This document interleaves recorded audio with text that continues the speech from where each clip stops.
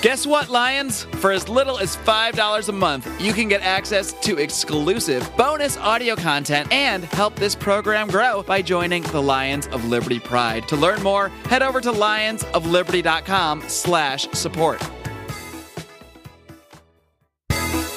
Welcome to Electric Liberty Land, here on the Lions of Liberty podcast, your weekly shot of culture, comedy, and liberty with your host, Brian McWilliams. Oh, yeah. Hello, hello, hello, my lovely liony sugar beets. Yes, my sweet beets out there. Hey, everybody. This is going to be a little segment that I want to do before I get into the show proper. So you're going to hear me introduce the show all over again in about 3 minutes. But there's just too much going on. And I wanted to address one thing really quickly right at the top of the show before I bring my guest today, which is Robin Koerner, and we get into the topic of toxic masculinity. Because with all these great guests I've been having, I haven't had a chance to actually do many current events, which is what this show is supposed to be focused on. So I want to do a quick handling of a topic or two at the top of this show, and I'm going to be doing a lot more talking in a bonus episode for our Pride group. So unfortunately this week, guys, most of ELL will be Pride only in its current events format. However, trust me, the stuff with Robin coming up is fantastic. Now, that being said, top of the show, I have to talk about the Foreign Intelligence Surveillance Act and the fact that despite Rand Paul's objections, despite the objections of virtually all Americans and anybody who should remember all of the horrible things that President Obama did with the NSA, the FBI, and all the spying apparatus on domestic Americans, as well as Americans abroad, regarding brazen violations of our basic rights under the Constitution and the Bill of Rights, of course. That didn't seem to matter because Section 702 was successfully passed through the House and then successfully passed through the Senate with little opposition. I think there were maybe 40 senators that opposed it. That's just insane. And don't quote me on that number, by the way. But that is absolutely ridiculous, especially considering the fact that the president even countermanded his own tweet and his own support. You know, he's voicing support for this FISA program and the Section 702 and the NSA's ability to spy on people. And then in another tweet, condemning it because that was exactly what Obama did, using these secret FISA courts to spy upon Donald Trump, to use this GPS document, so the theory goes, allegedly, uses this GPS document, which was created and paid for by Hillary Clinton and the DNC, to then open up the emails and open up the wiretaps and enable them to listen in on Donald Trump and then try to claim collusion. Now, that's one thing that's shocking enough. And in conjunction with that, it also came out this week, after we get slapped in the face with Section 702's renewal, it also comes out this week that the NSA, which was required to keep I think it's something like 5 years of information about surveillance and data and records like that, but they just lost it. And there's several lawsuits, more than several lawsuits, that are going on right now, which legally required the NSA to keep all of those records of all of this documented spying that was going on, which we know occurred. But no, guess what? Oh, no. The NSA lost it. Which, of course, brings up the question of who is watching the watchers. And this echoes even more thoroughly because the news that just came out today, and I'm recording this on Tuesday, fresh off the presses for you guys in the morning, but the news came out that not only is the NSA deleting things and blocking things, but also the FBI agents that were working with Mueller, working on all these investigations, working with Comey, working to basically undermine Donald Trump, and working to push the narrative of Russia collusion through. We're texting back and forth about how he's such a joke, texting back and forth about what has now, according to certain members of Congress, been referred to as a secret society from text messages that have been released from Peter Strzok and his lover, saying that there's a secret society working against Donald Trump. Those people who have a clearly documented bias from within the FBI, showcasing the deep state at work and the deep state's heavy bias against not only Donald Trump, but perhaps the entire Republican side of things, let alone libertarians. God knows what they think of us. But the FBI says that they do not have the records of some 5,000 text messages, something like that. They lost 5 months worth of information, and it just coincidentally happens to be the 5 months leading up to the election and the 5 months where all of this was going on. All of the most important texting and all of the most important collusion going on between these FBI agents and who knows who else. That's what they happen to lose. And in the wake of all of this, Section 702 is passed. Just sit back and take that and let it wash over you. Let the waves of ineptitude, the waves of clear violations of law, because you're not allowed to delete, destroy any evidence pertaining to a criminal case. And that is, by the way, what is ongoing here, not only with the NSA, but also with the FBI. And also let the wave wash over you. Let it soak into your skin that our politicians that passed this bill and renewed Section 702 of the Foreign Intelligence Surveillance Act, they did this knowing full well that it was just used against them internally, knowing full well that this goes on a continued basis, knowing full well that all of these apparatus are stonewalling Congress in their attempts to get basic information and basic accountability back, and they still passed it. Now, there's a lot of things you could take away from that. Number one, you could say that these people are just imbeciles who are completely brainwashed by the capabilities that they think that the NSA has in preventing terrorist attacks, even though there's not been a single terrorist attack that we can actually trace back to any of these programs. All the terrorist attacks foiled were false flags, well, not even false flags, were operations that were already planned and put into place by the FBI to ensnare terrorists. So basically, FBI created plots that they then diffused themselves. Well done, guys. That's like intentionally trying to have a baby just to abort it. Doesn't make much sense. But not only that, so that's one option. Maybe they're just completely blinded. Option number two is that they know full well that the NSA is doing this and they just don't give a damn. Because all of the establishment shills are on one team. All of the people that are in government, to stay in government, to grow government, could give two damns about Donald Trump having his rights violated, because they all unanimously would have preferred to have Hillary Clinton in there. And to them, the ends justifies the means, of course, being the spying apparatus, which they have now renewed in perpetuity.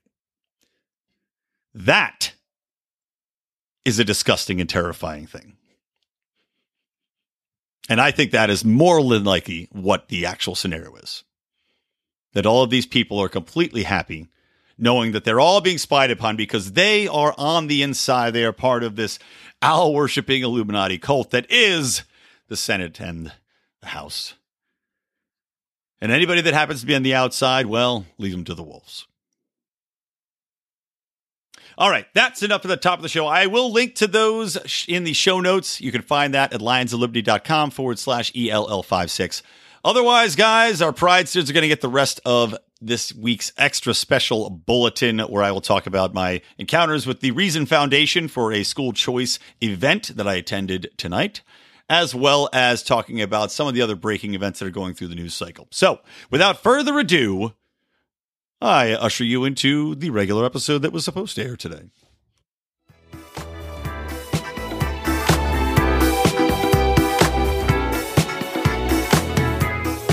All right, welcome to Electric Liberty Land, everybody. I am Brian McWilliams, as always, your lovely and slightly hoarse-voiced host for this episode. I was telling our guest today, who I'll introduce in just a moment, that I'm suffering a little bit from the hangover bug. I had a little bit too much fun last night, but it wouldn't be Electric Liberty Land if I wasn't slightly inebriated or otherwise impaired.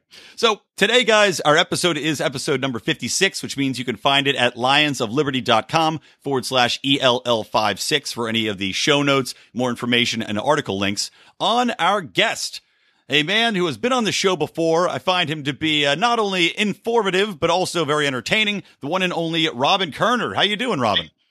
I am well, Brian. How are you? Well, I know how you're doing because you've just told us. Yeah. So maybe I'm doing a little better than you.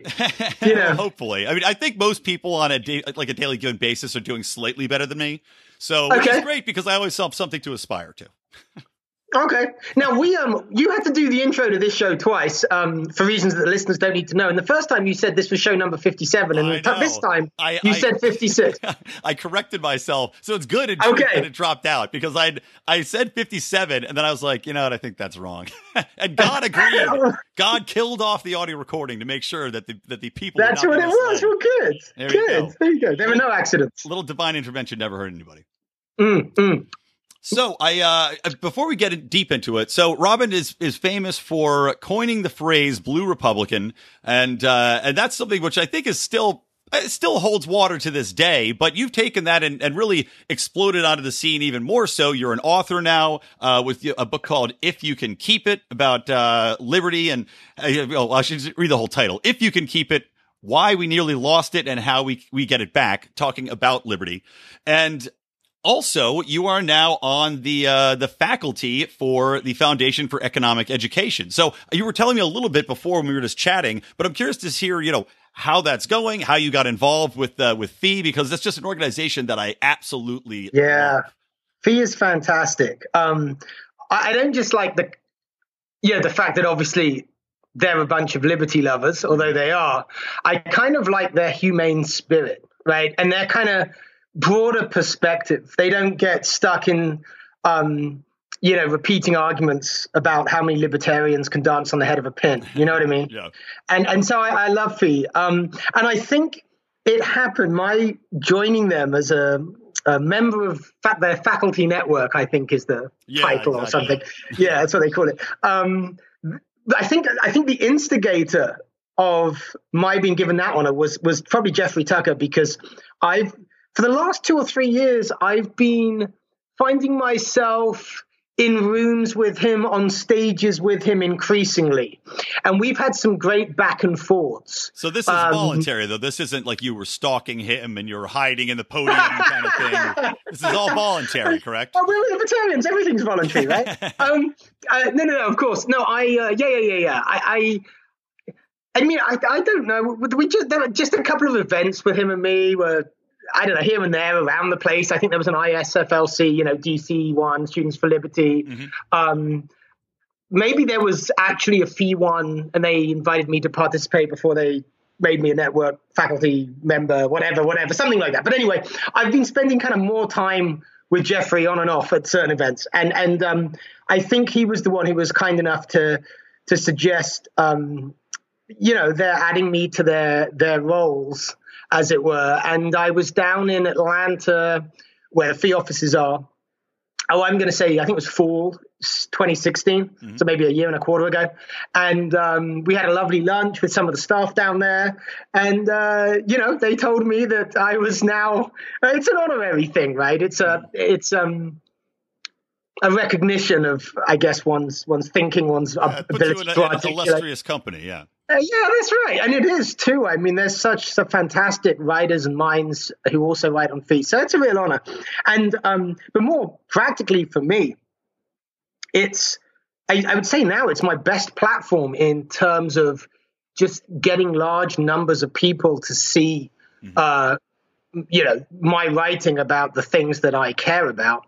And obviously, if you're anything of a, dare I say, public intellectual, any value you add is proportional to the number of minds that you influence, right? So having a platform like FEE is fantastic, and I really am grateful for it. And some of, I've put quite a bit of stuff out on FEE now, and some of it's done very well.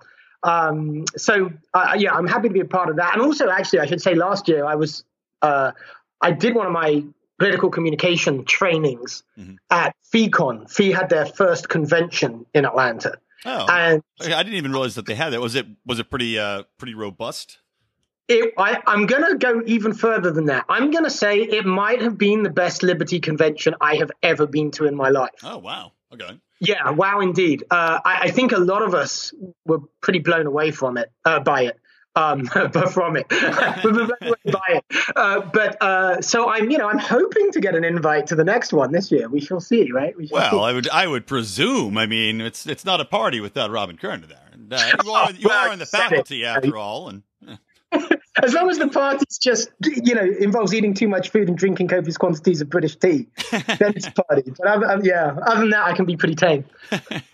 Well, I am a big cheerleader for you, and I love the success that you're having. So that's awesome. And Thank you, sir. that you can have a bigger that. platform is great. So, and that's where so the article today that I wanted to talk about was a recent article that you had written for Fee, and it was called "The Cure for Toxic." Oh, hold on, I started talking and then my page froze. The cure for toxic masculinity is real masculinity. And I don't want to. I'll give you the soundbite to sum up what the story is about, and then we could talk a little bit about the themes, your arguments within it, and how it's reflective in what's going on today in society. All right. Wow. Not to put you on the spot. I mean, I could take a shot I'm just thinking, at it, how do I summarize it briefly, right? I mean, okay, so first of all, the cure for toxic masculinity is real masculinity. The word toxic should be in quotes, right? Right. Because like many people, this whole notion of toxic masculinity, I find the notion somewhat, toxic. But obviously it's a phrase that's out there and it's something that people are thinking about right now. And I have felt for many years, and I've written articles a few years ago. In fact, the first on the topic that I wrote was provocatively called "What Women Want," and I wrote that on Huffington Post. And it's probably the most kind of personal article I've ever written in terms of what it kind of gave away about myself. Mm-hmm. What was the response to that, by the way? What was it? Really positive. Okay. Because look, here's the thing, and here's, I guess, kind of the broader point that I'm making when I kind of dip my toe into gender politics, which I don't often do. But I think there's a lot going on now. Obviously, there's the whole SJW phenomenon, and a lot of them are talking about gender in one way or another. And there's been, I think the pendulum is swinging, but there has been a fear among a lot of normal people to experience themselves and celebrate themselves as robustly gendered, as being male or female, as like a primary identifier. Obviously we've come through decades of, it's all socialized. All the differences are socialized. Right. You know what I mean? I'm sure your listeners know exactly what I mean. Yeah. Sorry, go ahead. No, that's right. So what we've done is certainly have made a lot of millennial men. I would say my generation and younger, but as I said, the pendulum might be swinging at the Gen Z.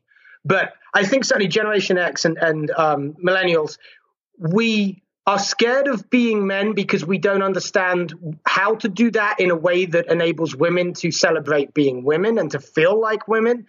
We're scared to indulge in our gender polarity in case it's misinterpreted, in case we will be accused of or be seen as being aggressive or even predatory. There was the idea that I talked about in my original article, What Women Want, a couple of years ago. I remember being brought up with the idea that, no means no.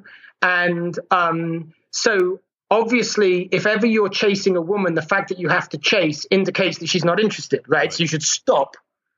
I mean, that was the entire sophistication of my understanding of dealing. And really, so was I was raised in a really similar sense and with the same understanding. And also, my father and I growing up would watch a lot of older movies, Westerns, stuff like that. He was a big film buff. And that traditional role of male and the way you interact, the way you respond and treat women, respectful, you can still be strong and masculine. And even, like you said, people were worried about being too aggressive, but it's not a problem with being aggressive. I feel if you know the boundaries and indeed. You could be aggressive in discussing or aggressively going up to someone to speak to them, or even inviting them to your bedroom. However, that all has to be couched within this framework of safety and responsibility. Right, and mutual respect. And so which gets us actually to the article you're asking me about.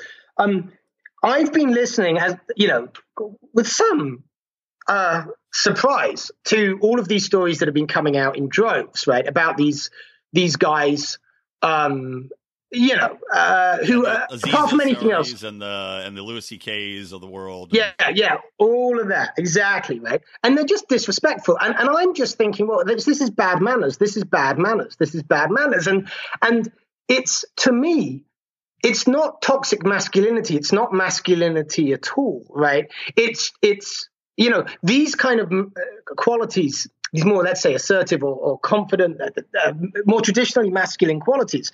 I know, as I've grown older, I know increasingly that they are appreciated by women in the right context. But the context is the establishment of mutual respect and trust, which means that, what you don't shout at a woman something rude out of your car window.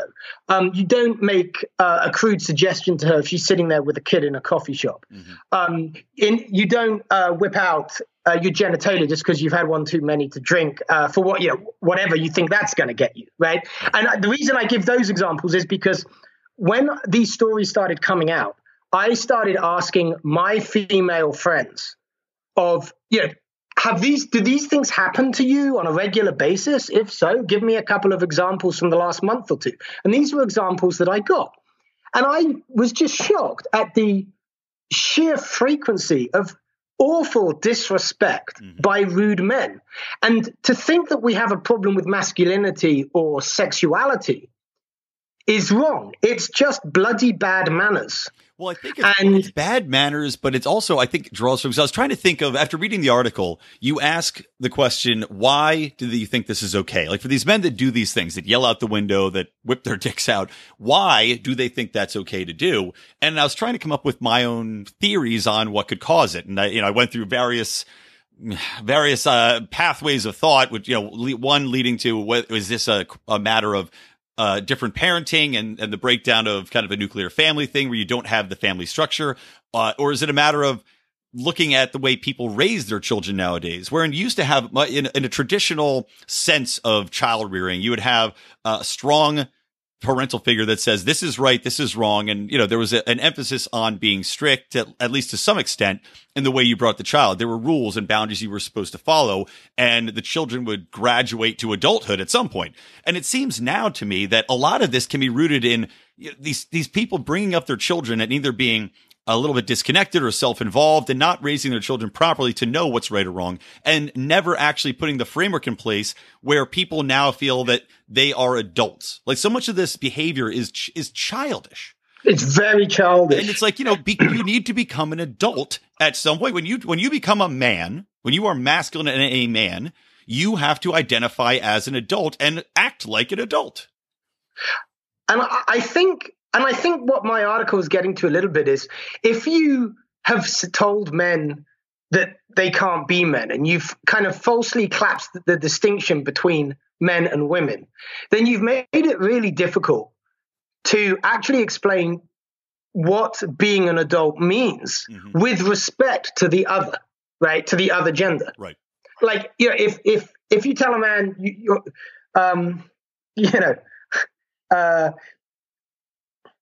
if you tell a man that everybody, well, no, I mean, I'm just, it's because there's somebody in the room with me laughing, and and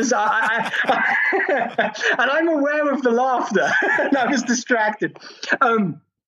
No, but, I used the example in the article, right, that we don't want the same things.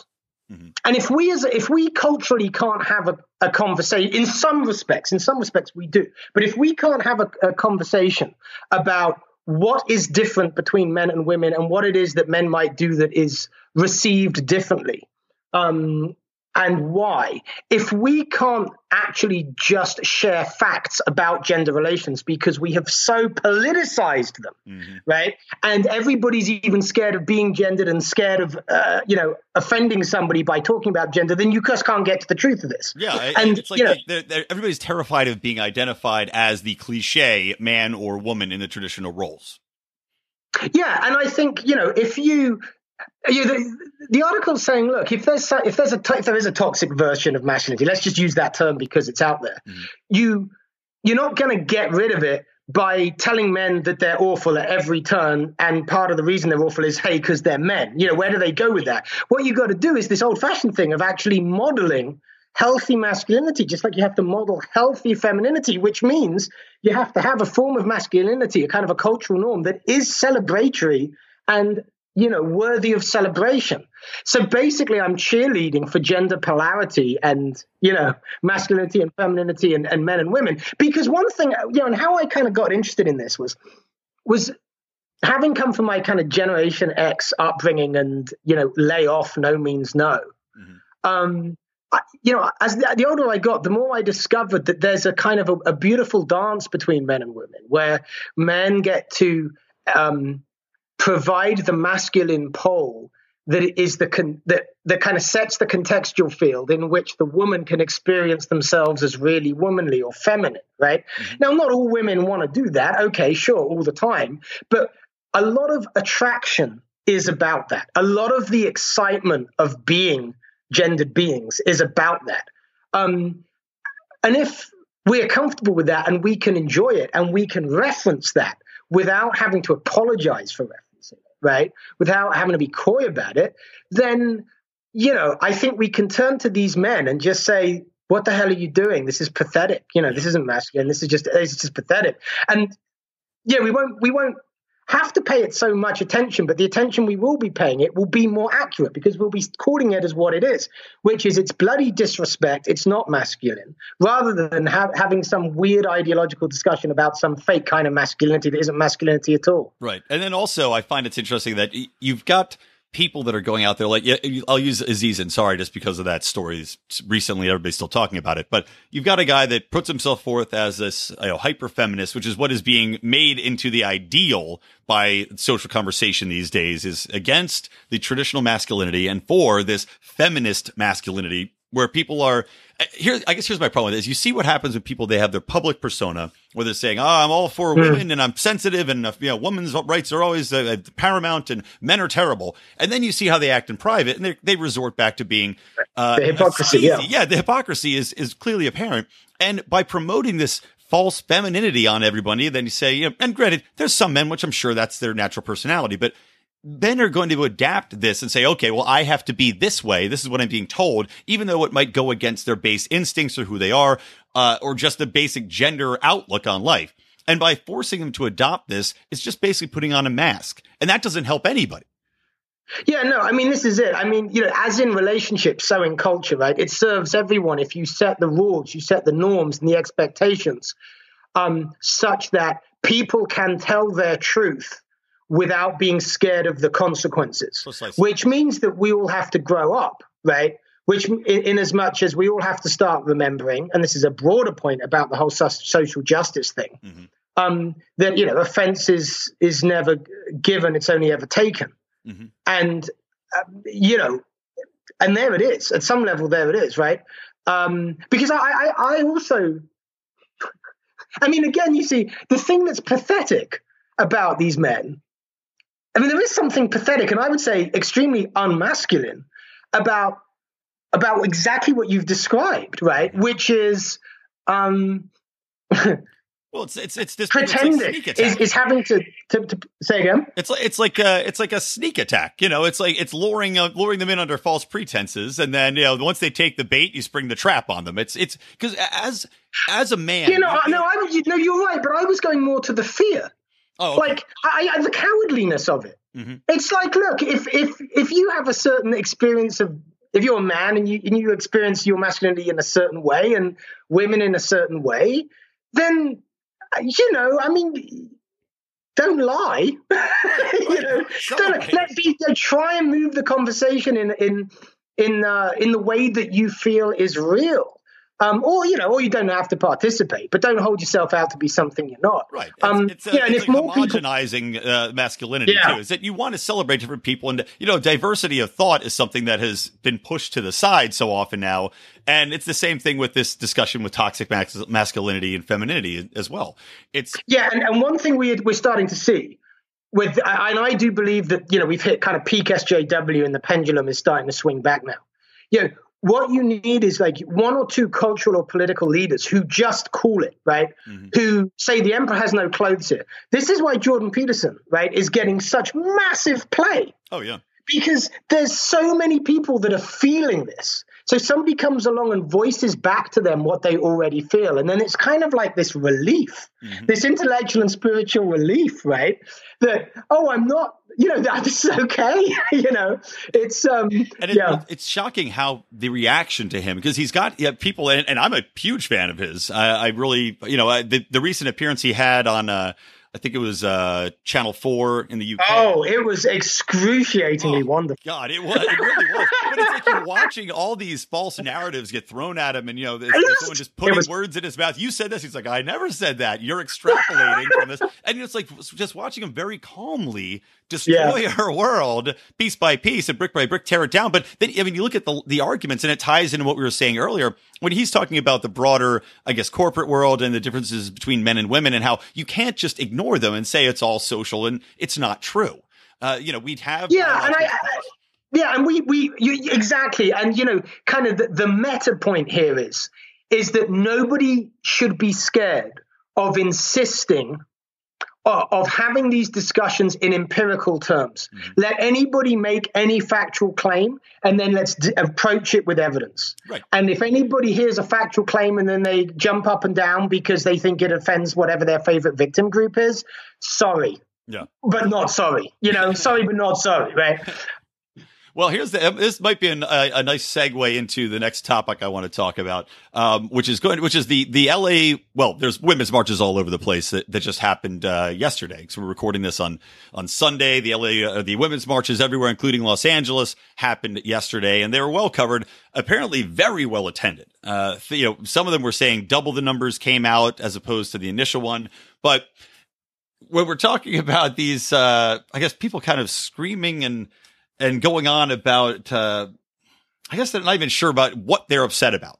And I'm seeing my takeaway from the women's marches is that I see a lot of women going out, and they've got the pink pussy hats on, and they've got their signs, but it's hard for me to take away a message as to what they're actually out there for, especially women in the United States.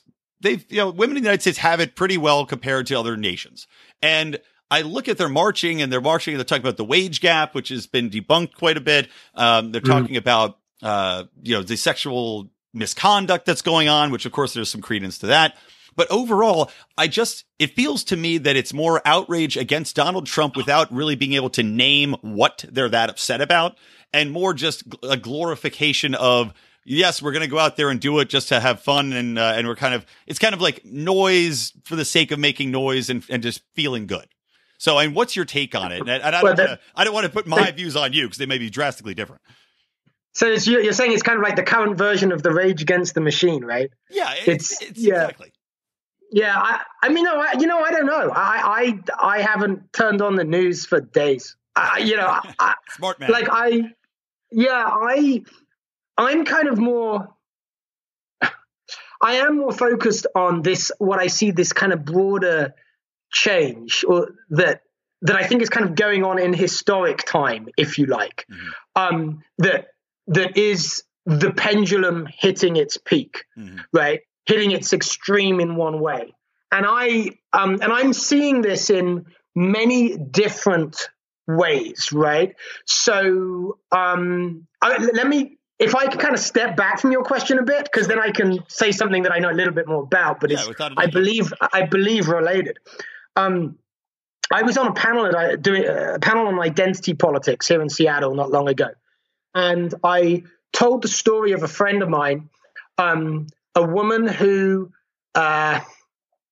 is she's a PhD student and teaches in the history department at UW, right, University of Washington.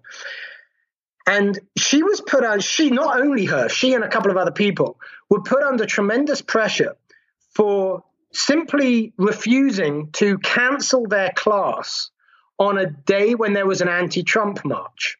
Now, her having her class, which was scheduled, didn't stop any of her students going to the anti-Trump march. She's not pro-Trump. She just wanted to do her job that day because she's got a responsibility to her students, right? But the majority of the teaching assistants in the history department, I'm not talking about gender studies, right? Yeah.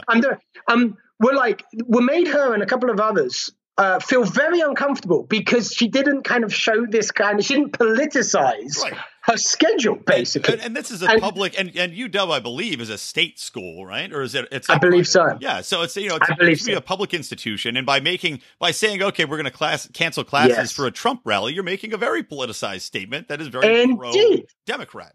Indeed. And for what it's worth, this individual who didn't want to cancel her class for some time had to share an office with a guy who had, I don't know if it was Che Guevara or Karl Marx or socialist worker. It was one of those kind of very extreme left-wing posters, which for me, I wouldn't put that up in as a teacher in my office, knowing that I've got students of all views coming to me, right? Because they're absolutely inappropriate. But anyway, there she was. So I told this story, and I said, I think people, even in democratic Seattle, are looking at this kind of thing and going, enough is enough. And I am increasingly speaking to Democrats who are looking at, let's say, the more extreme wing of their party, the hard left, if you like, and turning away from those who have a more extreme idea, who share their ideology, towards those who share a more civil and decent way of conducting politics, right? Which means that they're starting to now to find, I don't want to say allies, but they're starting to be able to talk more with folks with whom they may not have been partisan allies before. Right? Because there are so many people across the spectrum going, well, look, we might disagree on some of the issues, but meta-politically, this way of doing politics has to change.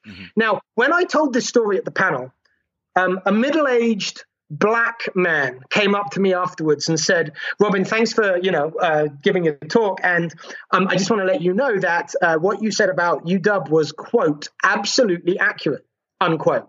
And I said, well, thank you very much. How do you know? He said, because I am a law professor there. Oh, nice. And he said, I have to give a class on diversity issues next semester, and I am, quote, absolutely terrified, unquote. Now, this guy, this African-American law professor, was one of those children back in the day who had to sit at the back of the bus because of the color of his skin, half a century ago, right? And there he is wondering, how the hell do we deal with this? Yeah. And he said that some of his, the Black students in his class, he is aware, feel unable to share their honest political views in their class because they're concerned they may not be sufficiently left-wing and identitarian for other students of color in their class. And I was like, oh my God. So I was fascinated by this. I went and met this professor a few days later on campus and we talked more about it. But when it's got to that point, right, it's Herbert Stein's law. Anything that can't carry on won't, right? And so I come out of that panel, I'm talking to folks from the audience, and, I ended up talking to a Democratic consultant who completely agreed with me, which now that's not what you expect. No, right? No, but I'm seeing this happen all over the place now. Well, it's like the stories you hear a lot now with these campus protests, the SJWs, where they're interrupting classes. Like I was reading some recent article about students interrupting a class on history, and they were, coming in and marching around and yelling because they said it was too focused on white corporate owners, talking about, the industrial era. Meanwhile, it's just because that's history. There weren't a lot in America. There weren't a lot of Black people leading giant corporations at the time because, that whole slavery thing happened. So, but they're marching around, and it's actually the Black students are getting fed up. And now these Black students in this circumstance weren't, I guess, too concerned about appearing enough on the social justice spectrum, but they are the ones that stand up and say, get the fuck out of here. I'm trying to get an education. I'm paying $50,000 for this. Stop interrupting the class and get out. Do you know, I asked the professor that I just mentioned to you, when we sat down for lunch a few days later and discussed this at length, why, how this is being allowed to carry on, right? Right. Why because is it not being expelled it takes away from the education. And, right. And the money. I mean, these people are paying a lot of money for an education, and to have it interrupted constantly. Yeah. Expel them, suspend them. I mean, you shouldn't be afraid to actually keep some sort of peace and calm there.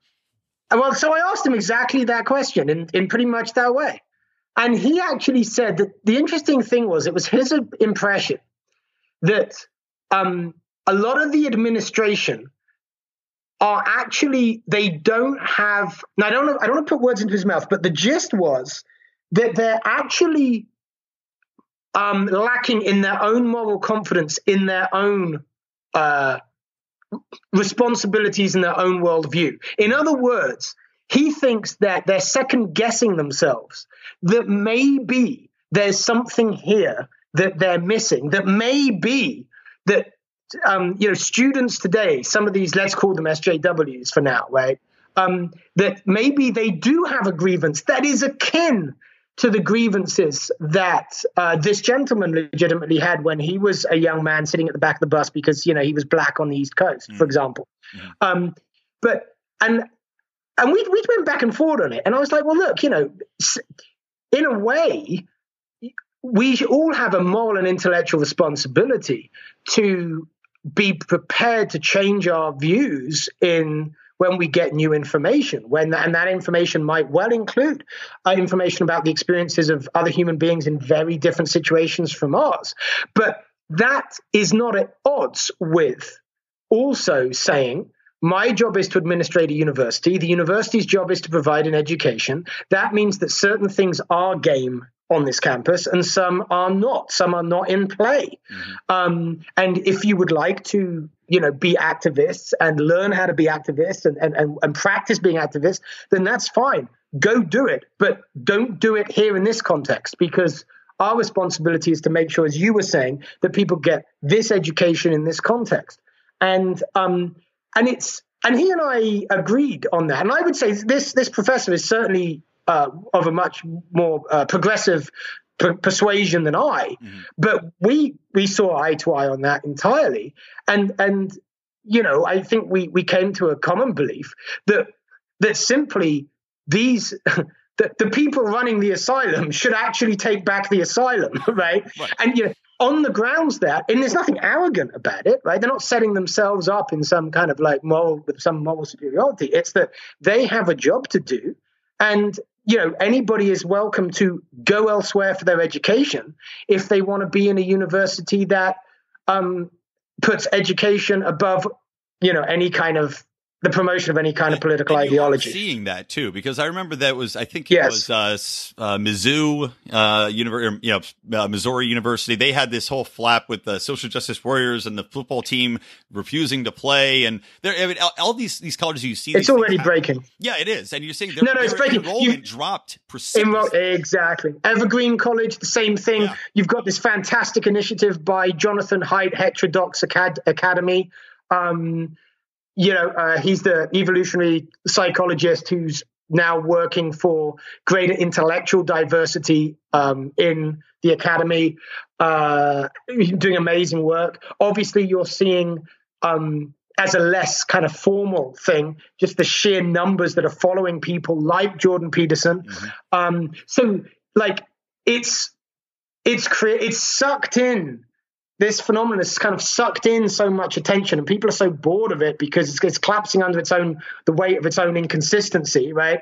I gave a speech recently. I said, we live in interesting times. We are privileging the voices of some groups over others in the name of giving all groups an equal voice. We are equating speech with violence to justify doing violence against those who speak, right? Exactly. It's so Orwellian. And even if people wouldn't articulate it in that way, they can see it, they can feel it, right?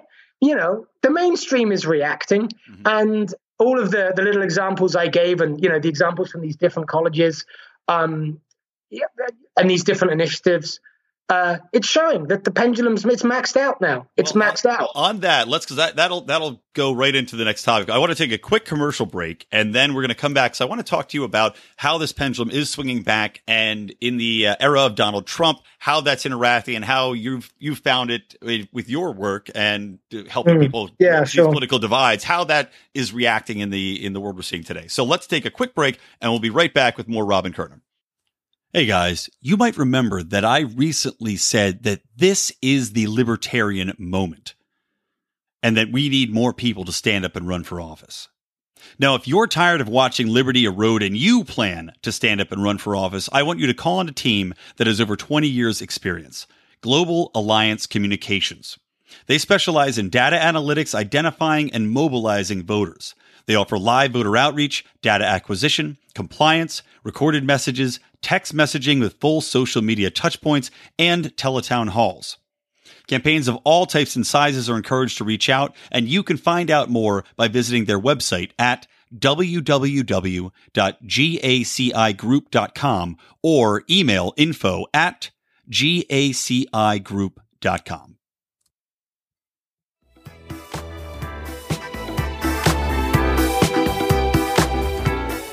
All right, we are back with Robin Koerner. So as I said, I want to talk more about this pendulum swinging and if it's actually going to be easier to talk to people now, even though there's still so much vitriol towards Donald Trump. And you're still seeing the media, of course, is not helping things, very politicized, a lot of left-leaning. You know, I saw a recent poll where progressives trust CNN and, of course, conservatives trust Fox News. But people seem to still be very angry at Donald Trump, and it's still hard to have a discussion with people, even though empirically, if you look at his first year of presidency, America's doing pretty well. So what is your take on this? I've got a very simple answer to this, I think, which is when it comes to controversial political topics, don't talk about them. Don't talk about them until somebody asks you to. Don't give an opinion until somebody solicits it. So much of effective political communication is finding your time, finding the right moment. And that moment, in one way or another, is the moment when the person you're trying to communicate with indicates their receptivity to you.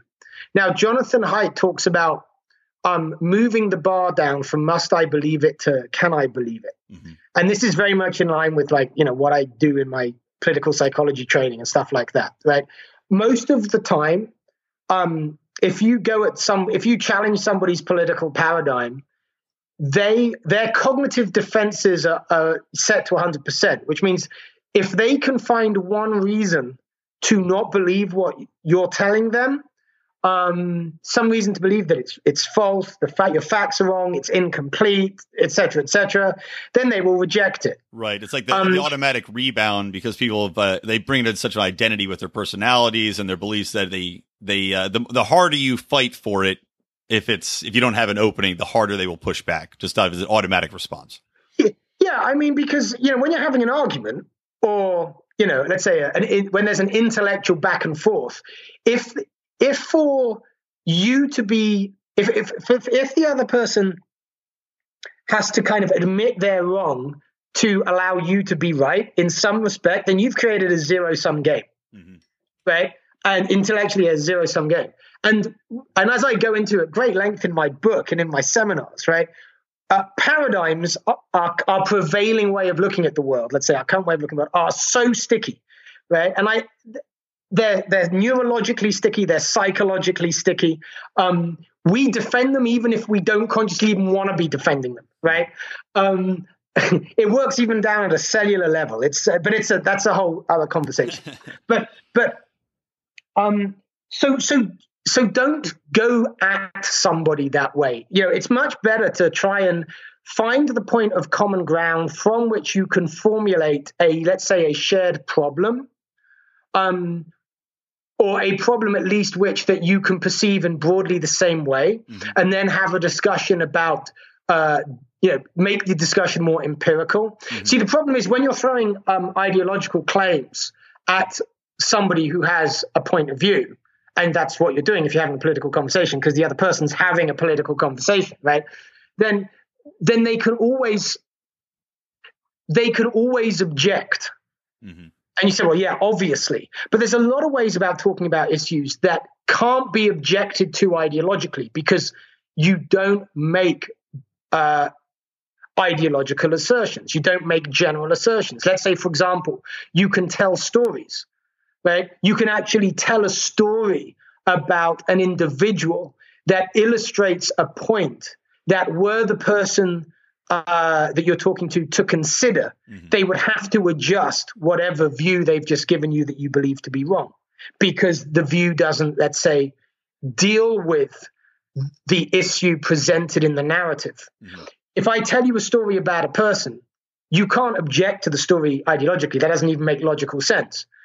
You being a person too, empathize. You put yourself in it. So if you can do that, then you can get through to people in a different way, right? Instead of doing argument, you're kind of engaging human empathy. You're engaging a different part of the brain, actually. Right. And so we're much less resistive. If I tell you a story, I'm not consciously, at least, or overtly at least, requiring that you consent to any idea that I have or position I hold, right? That's fundamentally different from having a political argument. And one of the articles that you're going to see coming out on FEE, I think it's going to be my next one, is going to be exactly how this works. And it's going to be entitled, The Advance of Liberty Depends on Stories, Not Arguments. All right. I will be sure to share that when I see it pop up. Oh, awesome. Yeah. Hopefully it'll come out this week. But yeah, so this is again, to come back to the beginning of my answer to your question. I don't know, to be honest, why anybody would be getting into an argument with someone where it's just a hide into nothing. You've got to establish the common ground and or relationship, which means that it won't be a hide into nothing before you even start. And that means being patient. That means not using your political positions and arguments as an ego trip. That means not needing to be right. And that means playing the long game. Yeah, that, by the way, is something that I find the liberty movement has a big problem with. Right? I mean, if we're being very honest, it's a real problem, because people, libertarians, everybody likes to say, okay, well, I know so much. Libertarians tend to be very well educated on a lot of issues economically. It just kind of goes along with the ideals and the theories. But when you take that and you start talking to somebody, and these people come across as just, I know this, here's what I believe, here's the theory, you need to agree. If you don't, you're crazy or wrong. It just turns people off immediately. And what you're saying about telling stories, like I can't think of a story distinctly off the top of my head, but what I've been trying to do in my own conversations now with people that are very progressive is find that, like you're saying, that common ground, wherein I'm saying, look, we want the same end result, but we just have to find a different way to get there. Let me show you a scenario in which it makes sense to achieve what you're talking about, but via the means that I would believe in. And you get more engagement. They can see, okay, I can see how that would work now. Yeah, and you can actually kind of practice this offline, even, right? In as much as you might have particular views you want to share. Let's say with a progressive friend with whom you disagree politically about the best way to solve some social or economic issue.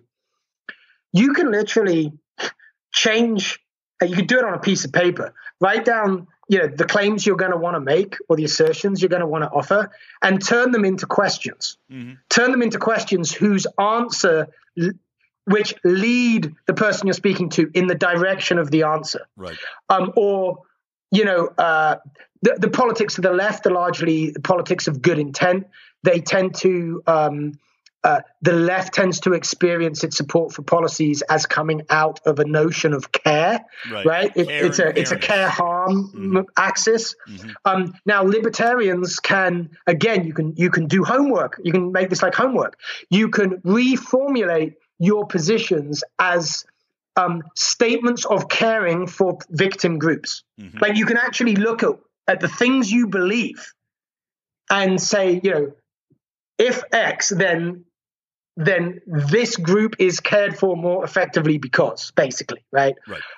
So instead of saying, I love capitalism and capitalism is a great way to reduce poverty, you say, I want to reduce poverty.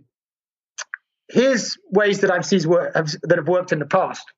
Just flip it on its head, right? Yeah. Now that might sound like trivial when I say it. It's so trivial, but we don't do it, because if you go at somebody and you tell them about capitalism or banking or the monetary system, all these things that we're interested in, and we're right to be interested in them because they are so fundamental. If the topic you open with isn't something they're already interested in, you have failed to hook them. Yeah.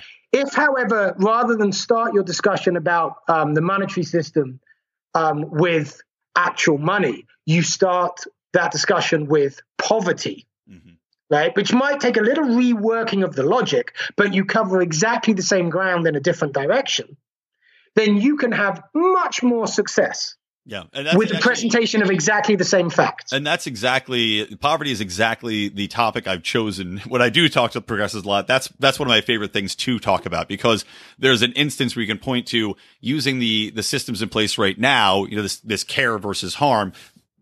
Progressives believe that we need to put more money into the welfare system and into food stamps and into all these social support services and just giving checks to people. Meanwhile, statistically, it hasn't worked. So you can say, okay, well, what you believe in is caring actually is harming, because the poverty rate continues to increase. The people are not escaping the poverty line. They're just simply getting money, but staying in the same socioeconomic status. So I then try to move on and argue that by going a different way, by deregulation, by creating tax-free zones to incentivize business, and programs that are more in line with libertarian thinking, I can use the context of we're both trying to get people out of poverty. And it comes across much more effective, and you get out of that whole you don't care, don't you give a shit about the poor, all you care about is theory type of thing that libertarians fall trapped to so often. No, that's great. And, that's a good example on which to hang another really good principle of political communication, which is, especially when you're dealing with folks on the left, see them and raise them. Outflank them as a libertarian from the left in this respect. Say to them, I get that we've got a problem here and you want to treat the symptoms. But do you agree if we could treat the causes, then that would be better than treating the symptoms? Right. I want to treat the symptoms, but I want to go, yeah. Let's not do the harm in the first place, right? Exactly. And then when you frame it that way, and then you present an idea that gets to the so, for example, the monetary system too, right? The 99% and the 1%. Yeah, you can say there is no tax system progressive enough to put this right if all the while we have a monetary system that necessarily funnels assets to actually a fraction of the top 1%. Yeah. That can do things with money that if the rest of us did, we'd be locked up, right? So, do you agree we should at least stop doing the harm? Right. And then when you bring a new fact to the discussion that is clearly rooted in the motivation of the person you're speaking to, you not only bring the wall down, you kind of become serious. Right? It's like it forces the other person to now walk with you in the same direction. Well, we saw a perfect example of that. We were talking about the Jordan Peterson interview on Channel 4 in the UK. Yeah. And there was a perfect example of that, wherein he flipped the argument that the host was making, talking about free speech and use of words, and he flipped it on it and said, well, you're using your free speech to attack me on your program, so how do you equate that, if you have that ability? And she just was completely in stunned silence. And he goes, I got you. And she goes, you did get me. And she just sat there really trying to find a way to argue against it, because he had used her own terminology and her own worldview to basically put her in a box from which she could not escape. Yeah, I mean, that was he's very clever, and he was debating really effectively. Yes. I'm talking about not having a debate. In some ways, making what could otherwise be a debate a shared exploration. Right. Yeah. Trying to get on the same team and a collaborative discussion rather than a debate. And it can always be done. Now, there are some. You started with the anti-Trump stuff and some of that. Look, we don't need to get everybody. We don't even need a majority. We need a decent minority. And a lot of effective political communication is to identify the people who really aren't worth the time and then move on to the ones who are, right? I mean, those people do exist. I mean, there's lots of them. And, so that don't forget that, right? Like we can look at all this stuff going on, this insanity, this aggression on both sides. This identitarianism on both sides. And we can just say, all right, I'm not playing. Like, just don't play. Like, it's not worth our energy because there's so many other people who are watching that and thinking, oh, my God, this is ridiculous, that don't yet agree with us politically, but that who we could reach more easily.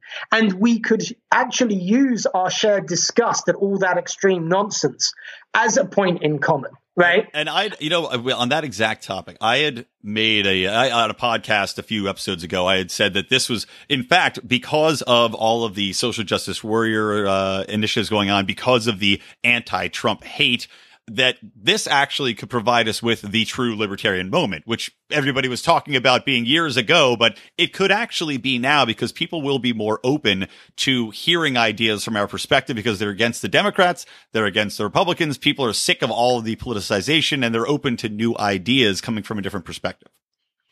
Yes, no, that's right. I mean, we're going to see, I think, a change in the flavor of politics over the next half a generation that's going to surprise people. For example, the swing of the pendulum might involve this.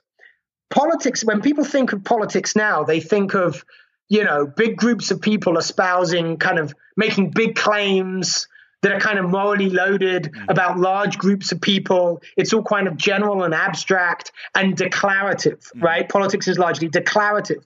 Now, there have been other times in history when the pendulum has swung, where people choose their politicians much more, not on the big statements they make, but on how do they treat the people that they meet in their lives? How do they actually live their lives? What goes on inside the walls of their home, right? It becomes much more micro than macro, much more concrete, much kind of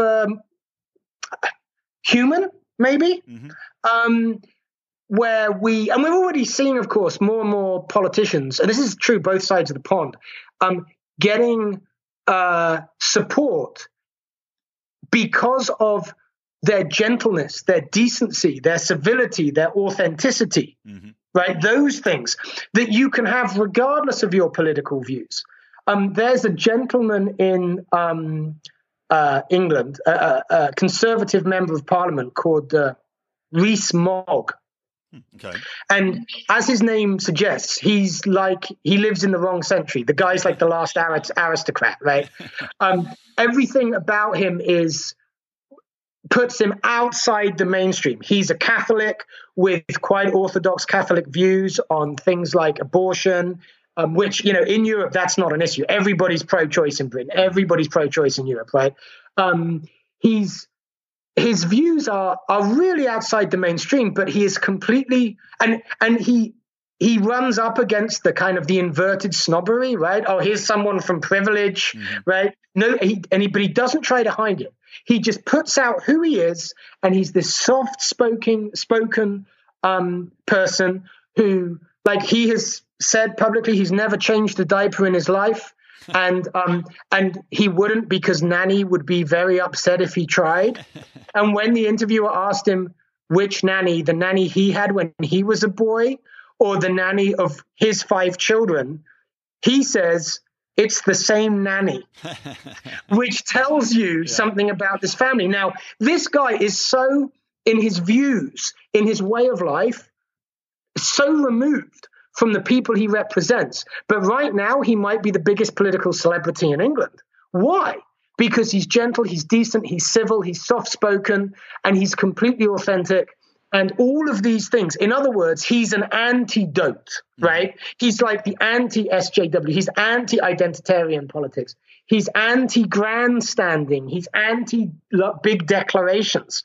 Now, so not only will we see potentially an ideological swing, we might see kind of a meta-political swing, and a swing in how politics is done. And so it's really important to me, and a lot of my writing is about this now, that we can see this, the liberty movement can see this and understand it and gen up on how to exploit it, right? On how to come off right with the people who we want to listen to us. Because as I said earlier, it's not about making the perfect argument. That helps, but that doesn't win a supporter. Winning an argument isn't the same as winning a supporter. Yeah, exactly right. You know, And yeah, so in fact, all of these things. winning an argument oftentimes they can have the reverse effect. Absolutely. You've said it exactly right. Yeah. Win your argument at what cost? Yeah. Yeah. Exactly right. And that's what saying overarchingly, libertarians win a lot of arguments. I'll put it that way. To our detriment. Yeah. I know you've got to wonder actually what an argument won really is if you haven't actually changed the mind of the person you've spoken to. Yeah, all it does is leave them feeling a little bit sour towards you, embarrassed most likely, and more adamant in their views to find a way in which you were wrong the next time. Yeah, that's right. Yeah, it's right. Self-defeating.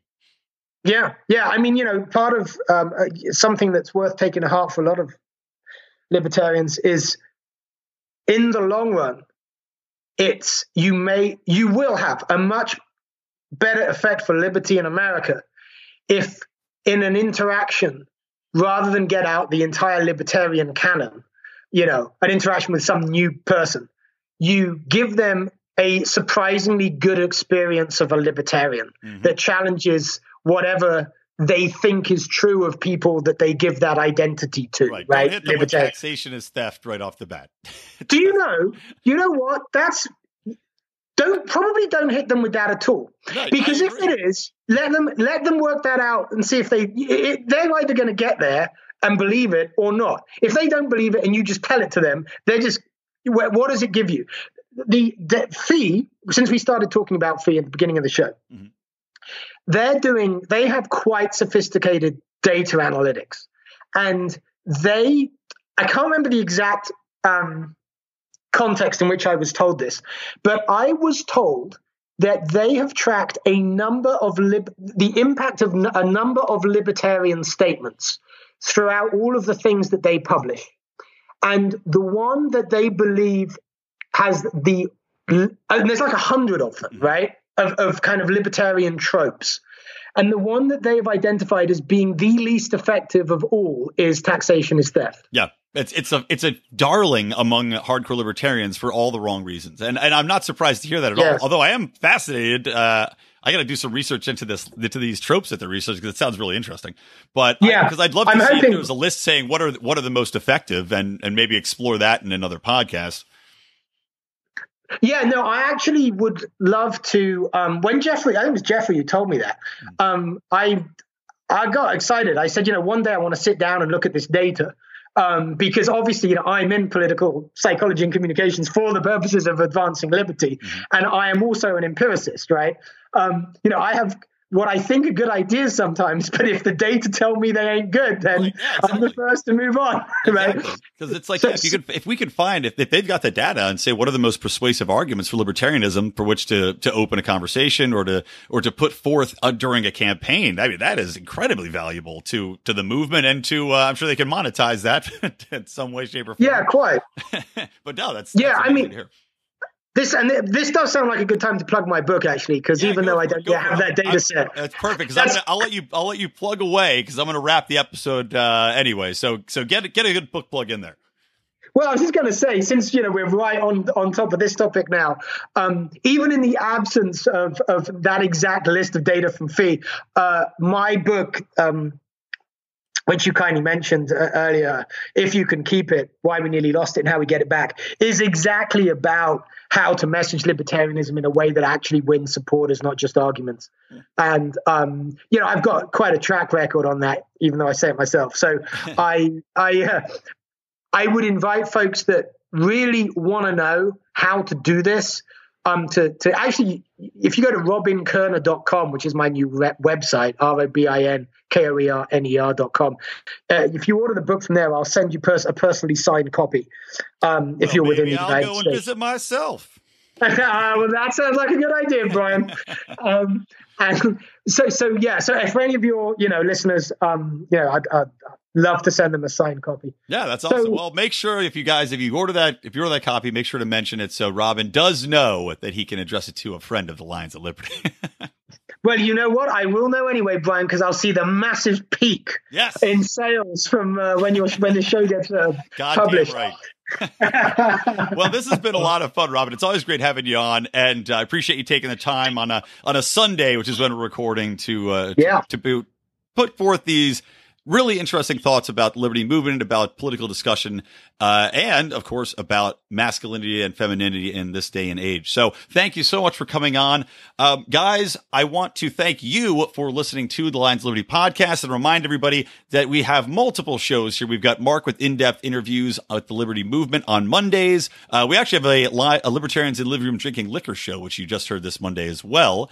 And those are always fun. That's where Robin had initially come on. Yes, I remember that. Always a good time. Just John Odermatt with Felony Fridays every Friday, looking at the injustice within the criminal justice system. And guys, please do give us a review on iTunes. If you'd like to support the show, go to lionsofliberty.com/support. And we now have a donation page in case you're big in the crypto market and want to donate some cryptocurrency. So with all that being said, I am Brian McWilliams. That was Robin Koerner. And from Electric Liberty Land, always stay plugged in to liberty.